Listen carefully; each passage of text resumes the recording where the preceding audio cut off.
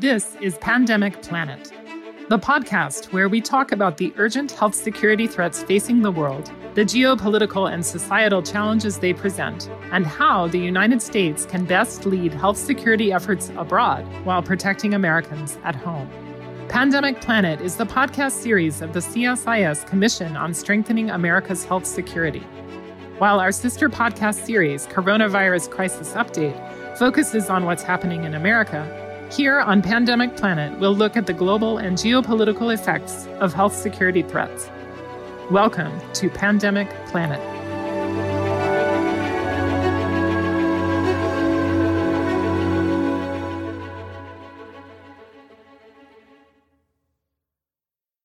Hello, I'm Catherine Bliss, host of Pandemic Planet. My colleague, Steve Morrison, was in Germany recently to participate in the Munich Security Conference.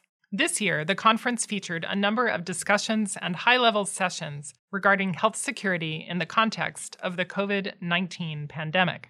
Steve was able to sit down with several global health leaders to hear their current thinking regarding the trajectory of the pandemic and how we, as a global community, can be better prepared for outbreaks and health crises in the future.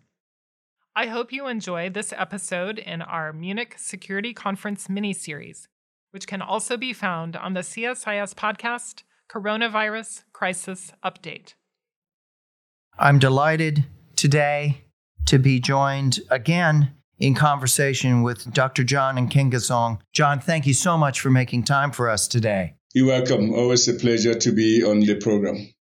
Dr. Nkengasong is the founding director of the Africa Centers for Disease Control and Prevention, Africa CDC. He has also been nominated by President Biden to lead the U.S., the president's PEPFAR program, the president's emergency plan for AIDS relief. That is in process right now. He is one of the world's leading virologists, nearly 30 years of experience, occupied senior positions at CDC, is also one of the WHO Director General's special envoys on COVID-19 preparedness and response.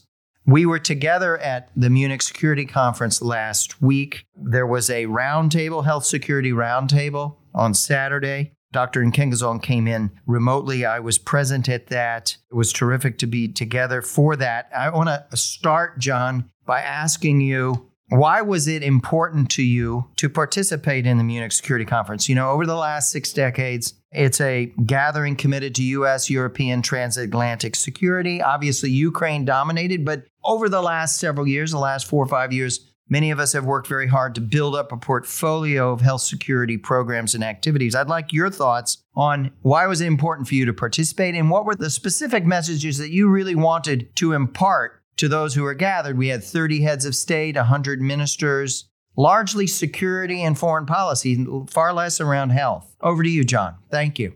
No, thank you. As the theme of the Munich conference, which is the security, in the last 2 years, we have seen how an outbreak of a disease can truly be a health security matter and also human security, as well as I'll even go as far as saying a national security threat. So it used to be hypothetical that a disease can actually rank up to the level of other security threats, but we've now seen it very clearly that it is the case. Now, when you look at health security, I really wanted to be sure that at the conference that I echo the need for us to look at security from a human perspective. That is what diseases are doing for human security. And of course, health security as a whole, because it also depends on whose security are we referring to as part of the global health security agenda. I think that is very, very important because that discussion has not been elevated enough. So I think that was really something that I believe and felt strongly that words matter, and it depends on also where you are sitting and using a certain word. I'm very pleased that others on that panel, including Minister Pandor, the Foreign Minister of South Africa, and others took the same line of human security, health security, and global health security. So say a bit about what you wanted to convey in terms of where things stand today with respect to Africa. We had both yourself and South African Minister Naledi Pandor, as you indicated. We also had the new German Health Minister, Karl Lauterbach. We had Jeremy Farrar, head of Wellcome Trust, Seth Berkley from Gavi. It was a small gathering, but one of very prominent individuals a lot of consideration around what the G7 should be doing under German presidency and leadership this year. So here we had this opportunity to really hear from you and Minister Pandor at this acute moment. Tell us, what was it that you wanted to most impress upon them in terms of where things stand in Africa? I really wanted to impress on them that what COVID has at least taught me, that we are more connected as humanity than we thought, that we are more vulnerable at the same time as humanity as we thought, regardless of where you are, and then that the inequities that we thought existed are more profound within countries, between countries, and between regions than we thought. So I think that was key, because from that perspective, I really wanted to be sure that we emerge from that meeting recognizing that our overall health security, that is the global health security, will depend on a pathway where there is African health sovereignty and autonomy in addressing those health-related security commodities like vaccine manufacturing, diagnostic manufacturing, and therapeutic manufacturing. That is inevitably the pathway to which we are going to guarantee our collective security. That is the main message that I really wanted to deliver at the Munich meeting. Yes. Did you come away from that conversation feeling hopeful about German leadership of the G7 this year? I came across with a feeling of the glass being half empty and half full. Yeah. It was half empty if you're sitting in Africa or in a resource-limited setting where you are struggling to get vaccines into arms. And the glass was half full if you are sitting in countries that have vaccinated in excess of 80%, and in combination of natural infections, you feel like the pandemic is almost over. There was that sense of optimism that the pandemic might be behind us and we should be thinking of the next pandemic. Whereas from the perspective and position that we see things in Africa, we still have to focus so much on the current pandemic. So I would say that it was half full and half empty glass. Yes, well, it was very clear that across Europe, across North America, there's been this murky transition that's opened up where people are feeling that this wall of immunity has been created, that Omicron's milder, that we're moving out of emergency into something that is more endemic and more managed, more seasonal, and the like. And that's a bit dangerous in the sense that it may be premature. It doesn't take account of the possibility of new variants, but it also has the risk of walking away from those countries which in Africa and elsewhere which are still struggling to overcome inequities and put the basic pieces in place. And there was a certain clear tension in saying, look, the opinion in the wealthier and most powerful countries seems to be moving in this other direction. No, absolutely. My concern with that thinking is that we begin to refer to COVID as a disease that will soon be in the past. And then, of course, because of that, it becomes one of the neglected tropical diseases where we now have to rely on foundations or charity to take care of that. We're moving on to other things there. We have to be humble that we've learned a lot from this disease. But there's a lot we have not learned from, and it continues to challenge us. The emergence of Omicron and the subvariant, the BA2, is a good example of what will continue to challenge our thinking there. So we should celebrate the progress that we've seen in the developed world, but be very, very cautious and humble that we don't know yet the full spectrum of this disease in terms of the pathogenesis. What other variants will emerge? What if a variant emerged that had the aggressivity and severity of Delta and then has the transmissibility of the Omicron? That will be in a very challenging situation. We've also seen how these variants, when they emerge, they challenge even those who have been vaccinated. So I think we should really realize that there's progress, but then approach that progress with caution, that we may not be celebrating victory so soon. Yes, thank you. You recently made a call for suspending much higher coordination of donations of vaccines to Africa, but also suspending till the third or fourth quarter those donations and to focus greater efforts on delivery capacity and logistics, things like healthcare workforce strength, cold chain, vaccine sites, swabs, syringes, and also putting a much higher focus on overcoming vaccine hesitancy. Talk a little bit about this reset, this shift of strategy, how you're moving that forward and why at this moment in time.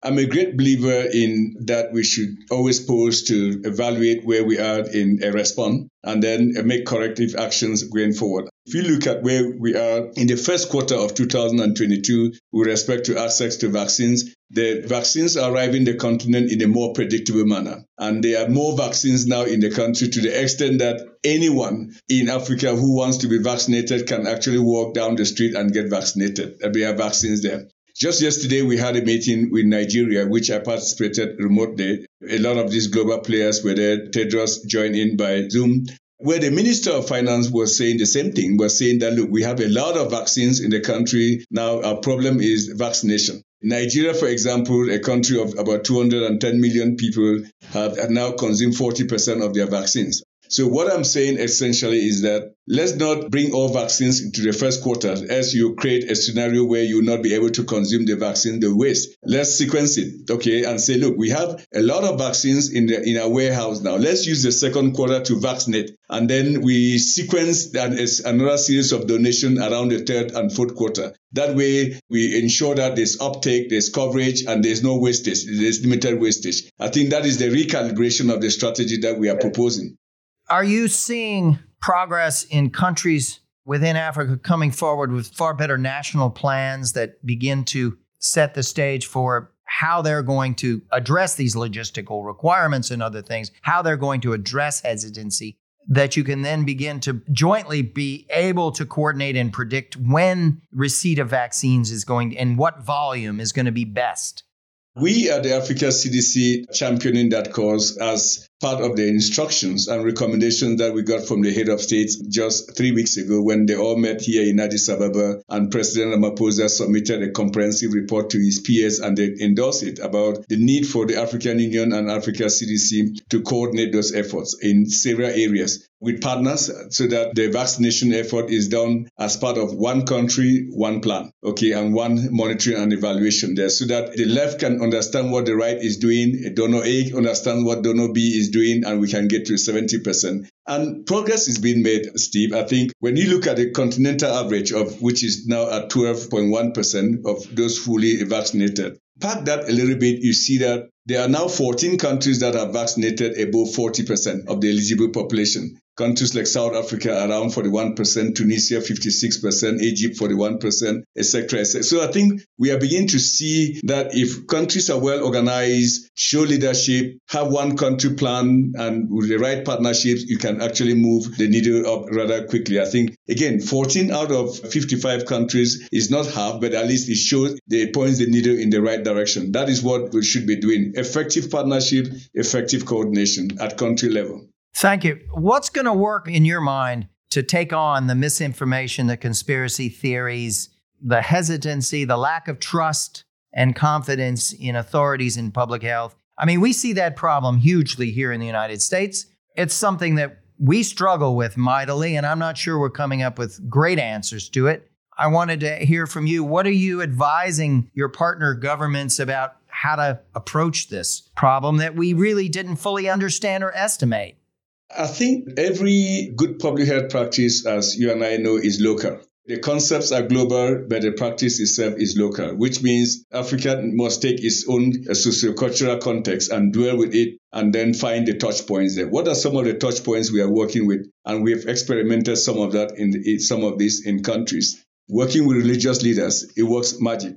We, as part of the Saving Lives, Saving Livelihoods initiative, that is a partnership with the MasterCard Foundation. We're working with religious leaders in Cameroon, Sierra Leone, South Sudan, and you really see an uptake. I mean, a remarkable uptake once they engage and they go to the pulpit and say, look, go out and get your vaccines, they are safe. Secondly, the youths. I mean, what we recognize, if you look at the population of the continent of Africa, it's a pyramid, as you know. There are 60% to 70% of the population is less than 30 years old. And these are the group that really don't mind going out for vaccination. They feel that if they had COVID, they will clear it off and whatever. So we have to bring them in as champions and as leaders. So in the coming weeks, you'll be hearing a vast initiative that Africa CDC is going to launch on targeting the youth and making the youth champion, ranging from musicians, important soccer athletes, and others in the community there. So we want them to own the problem. They are part of the problem. They should own the problem and also own the championship of the problems. That's great. Thank you. And good luck with all of that. Let's talk about your strategy. Where does test and treat fit into this? I mean, there's a lot of talk about post-Omicron, the need to, as antivirals come online and monoclonal antibodies, of course, the production and management of this, the production is going to take time. They have to be synced up with testing capacity and the like. How does that sit in your strategy? That is a very fundamental question. We have taken a position as the Africa CDC that we have to democratize testing and bring it into the communities and in the hands of individuals, to the extent that an individual should be able to wake up in the morning and say, I feel like I'm having COVID symptoms. I will do my swab test, self-testing, and then decide to take my own personal responsibilities. That is the common understanding that is the way to go in Africa. I'll tell you something that happened 3 weeks ago here, where the head of states on 15th of January, they said to Africa CDC, should we meet in Addis Ababa physically for the annual summit? We said, yes, you can meet on condition that we test you every day and we take action. We did the testing for 3 days. We conducted about 11,000 tests. They had a COVID-free summit, just by using testing as the cornerstone to bring people in and also extract people that became positive. And we agreed at that meeting that even if you're a head of state or a minister and you were positive, Africa CDC will pull you out. And they agreed. Every day we tested them. 2 ministers, foreign ministers were positive. We took them out. That is the power of frequent testing, isolating people, not giving them the sense that you are putting them in prison, but that you are taking them out for a while. They will resolve their COVID, and then instead of transmitting it, they can actually move on with their lives. I think it worked so well that we are really pushing hard with under the championship of President Ramaphosa to democratize testing and make it available there.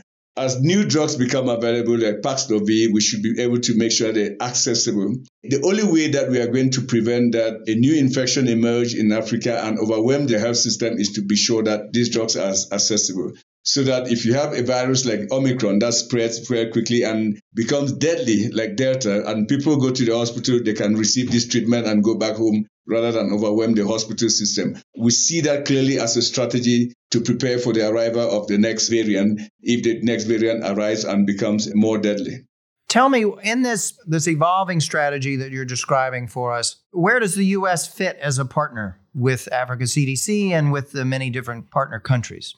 I think the U.S. has become a very important partner in the fight against COVID on the continent through the vaccine delivery. The U.S. has donated over 600 million vaccines across the continent. We are now aware that the U.S. has launched the GlobalVax, which is vaccination component of that, which is a great initiative. The other asset that the U.S. has is that it has the largest footprint on the continent for global health, using the HIV programs that have been in place for close to 20 years. And if we really want to have early gains and early successes, those are the kind of platforms that we should use in delivery, surveillance for this emergence of new variants, as well as a workforce that is required to actually provide some of the testing, delivery of vaccines, and also other supplies that may come in future, like the treatment. The test and treat has been the hallmark of HIV, so it's a question of borrowing from HIV to apply it to COVID.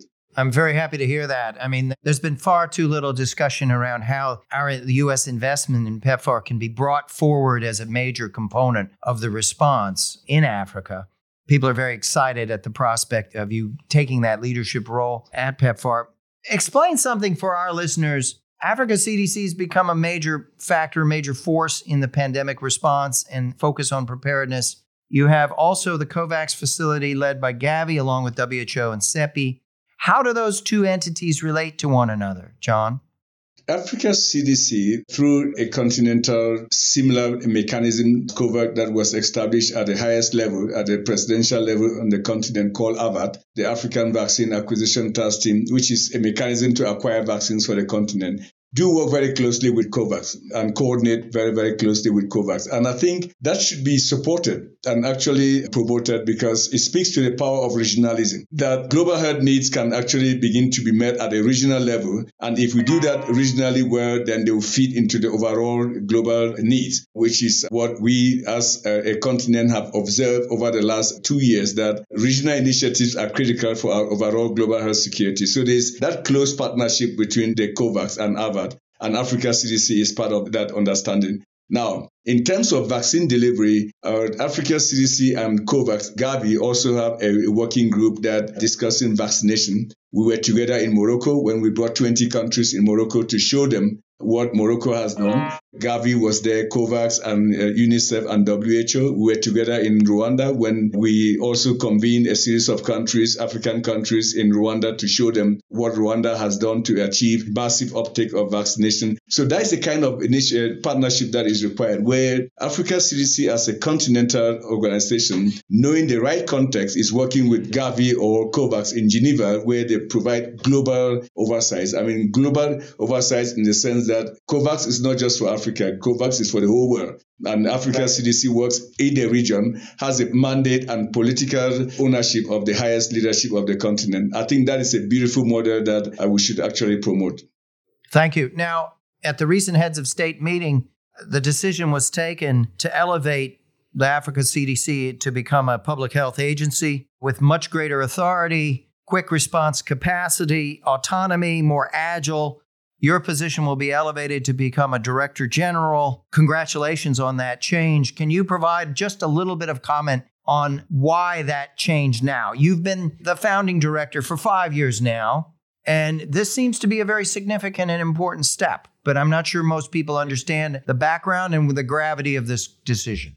Absolutely. I think you characterize it so well. It's this remarkable turning point in the way that the disease response and also public health is recognized on the continent. I think when the African head of state created Africa CDC in 2016, just after the Ebola outbreak in West Africa, it was a great vision out of great wisdom that they created that. But as any new structure, they took a wait and see. They said, we'll start you as a specialized technical institution of the African Union, and then see how you flare with that. So Africa CDC started that with that structure and status. But over the last 5 years, they've seen the remarkable contribution that Africa CDC has brought to bear in terms of facilitating access, developing guidelines and policies, supporting member states very quickly. The key word is quickly. I mean, where Zambia says we need rapid responders today, Friday, by Monday or Tuesday, we have people in the field. I think they look at that and then they said, we need to empower it to even be more agile. The key words there are autonomous health body of the continent, which is very different from the African Union jargons of having a specialized technical institution, which is embedded within the commission. So I think that will give the next director general more powers, and the position has been elevated to almost the same rank as commissioners here, which gives you more access to the head of state. Another fundamental addition is that the head of states have now been directly added to the governance of Africa CDC. So the new director general will report directly to the head of states, which is remarkable for a public health agency to have such visibility and access to the political leadership of the continent. Congratulations. It's a real testimony to your vision and leadership the last 5 years, and you should feel really great about that. A couple of quick issues that are big issues, but we want to touch on them before we run out of time. There's a lot underway in terms of trying to create distributed manufacturing capacity across Africa. We've heard a lot about what's happening in South Africa and Rwanda, Senegal, Morocco. Give us just a quick overview. How are things happening right now? What can we expect to unfold in 2022 and 2023? I think 2022 and early 2023, you begin to see more vaccine manufacturing in Africa, which is truly a delight. When we sparked this movement on the 12th and 13th of April, just last year, we convened a summit on vaccine manufacturing where 40,000 participants took part at that summit, and including 4 heads of states. We just didn't know how quickly that momentum was going to propel the continent. And today, you name them, all these countries are engaged. Morocco, the king has launched the largest manufacturing platform. I was in Marburg with the 3 heads of states, President Nana Akufo-Addo, President Paul Kagame, President Macky Sall, to really continue to move forward with the vaccine agenda. So in 2022, early 2023, you begin to see vaccine production on the continent. The key question now is, how do we shape the market so that when vaccines are produced on the continent, the demand side is also strong? I think that is a discussion that we must all, as public health experts and global health experts, be looking at now very seriously. Thank you. Okay, let's talk about the war in Ukraine. We can't avoid this issue. Russia invaded Ukraine. This is the largest military action in Europe in 77 years. It's a profound development. Obviously, this puts up in the air the question of, is this going to set back international efforts to advance the pandemic response and preparedness in Africa and elsewhere, in other low and middle income countries where there's still great inequities and great needs and great demand to move forward across the whole spectrum of things? What's your thought, and how do we need to reset our thinking to take account of this profound development? I think it's so profound. If you recall, Steve, at the start of this conversation, I said that there are three things that I've learned from this pandemic. The interconnectivity that we are as a world, the vulnerability that we are as a world, and of course, the inequities there. So the war in Ukraine means everything to everybody and must mean something to everybody because of that the greater interconnectivity and vulnerabilities that we see. We saw during this COVID crisis how interrelated supply chain management was in the world. That way, even if you had the money, you didn't have access to supplies in the global north, it was difficult to have. So Africa is not immune to what is happening in Ukraine. I believe we are, as a global community, we are at intersection where we need to take very important discussion forward with respect to how do we recalibrate our global health architecture. And that cannot be done in isolation. I mean, recalibrating our global health architecture means we look at the global mechanisms that govern our health security. We look at regional mechanisms and national mechanisms. And all of that will be impacted definitely if the war in Ukraine continues for a while. The powers to be that will need to sit around the table and have this kind of fruitful discussions and discuss resources, allocation and support will actually be deviated and the focus will be in Ukraine. So I think that is my fear with respect to the impact on global health security as a whole. And lastly is that when you have instability or crisis, it breeds diseases. I mean, disease outbreaks occur frequently or people don't fight diseases. We're still in the middle of a pandemic even in Ukraine and of course Russia. So I think by having that crisis there, it undermines the ability to effectively respond to even COVID-19. Yes, and it's important also to remind everyone, I think, that the great achievements of the Naught decade, the creation of the Global Fund, creation of PEPFAR, Gavi, grew out of geopolitical crisis. It grew out of against the background of the HIV pandemic, but also the aftermath of 9/11 and this acute sensitivity around fragile states and the role that infectious disease can play in destabilizing societies and states. And it helped rally people. You've mentioned how Africa CDC grew out of the crisis around Ebola in West Africa. So it's possible that people can begin to turn their attention to those things that build alliances, build sustainability and strength on a common threat around pathogenic threat in infectious diseases. It's possible. We have precedents. We can move in that way. Say a word about China. We know that it's very important to the work of Africa CDC. It's a key global player in the pandemic response. We've done a lot of work at CSIS and our Commission on Strengthening America's Health Security, looking at how do we engage them productively in this period, while also continuing to insist on progress by the WHO investigation on COVID origin. What are the areas where we can see more cooperation in areas of common self-interest here? That is a very important question. The way we have to look at global health security is to look at a very simple model of what is it that we're looking at global health security, which fundamentally has two elements. I mean, the ability to govern and develop policies that will enable cooperation, collaboration, cooperation, and communication. That instrument is so powerful that requires that we all sit around the table and have mechanisms to talk to each other and share information and coordinate as much as possible. I think that is very, very fundamental, which means that we have to have all avenues open for engagement, communication, so that we understand some of the realities of what is undermining our humanity or what will undermine our humanity, such as the current COVID-19 this pandemic we are dealing with. Remember, when COVID was identified in Wuhan, it took just less than 2 months for it to be in more than 70 countries. Just less than 2 months. So that serious component of governance of global health security requires a serious cooperation with all the key parties around it. The second part of it, of course, is the response and preparedness, which is more the kind of structures that PEPFAR, the Global Fund, and others have put in countries. Those kind of platforms will continue to require cooperation so that countries that are less resourced can benefit from all powers in the world to strengthen their ability. It is the ability to have those platforms strengthened that will drive those governance and policy issues clearly when we all sit around the table and try to listen to each other. Thank you. John, we ask each of our guests on this podcast series to close by telling us what gives you the greatest hope and optimism looking ahead. You're in the thick of this. You've had huge impact. You've really elevated the dynamism and the contributions of Africa CDC and push forward. What gives you now, as you're looking ahead in this next phase, what gives you the greatest optimism and hope?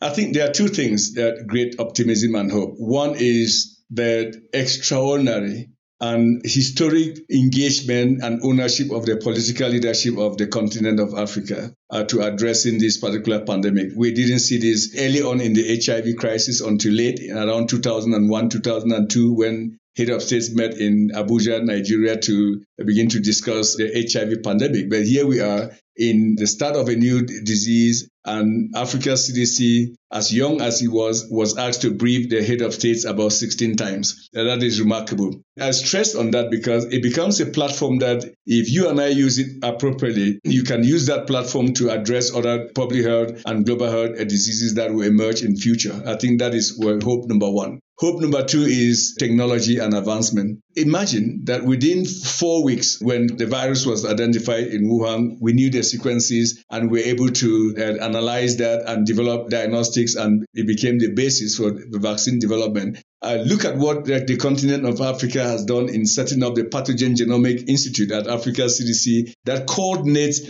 several laboratories and countries in Africa to generate sequences that we now know is enabling us to understand variants are occurring on the continent. A few years ago, you would not have such a capacity in Africa. It would just be far-fetched to think of African countries analyzing the virus and understanding the disease. So that gives me hope that the science will continue to be our greatest ally in helping us to prepare for the next pandemic or even to address this one. But it means we have to invest in it, at least on the continent, invest in science and development and in technology as well.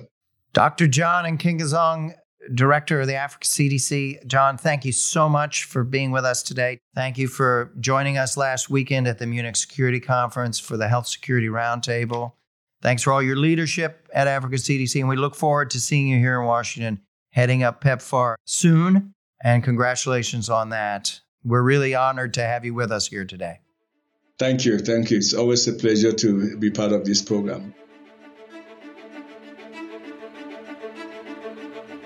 If you enjoyed this podcast, check out our larger suite of CSIS podcasts. From Into Africa, The Asia Chessboard, China Power, AIDS 2020, The Trade Guys, Smart Women, Smart Power, and more. You can listen to them all on major streaming platforms like iTunes and Spotify. Visit csis.org/podcasts to see our full catalog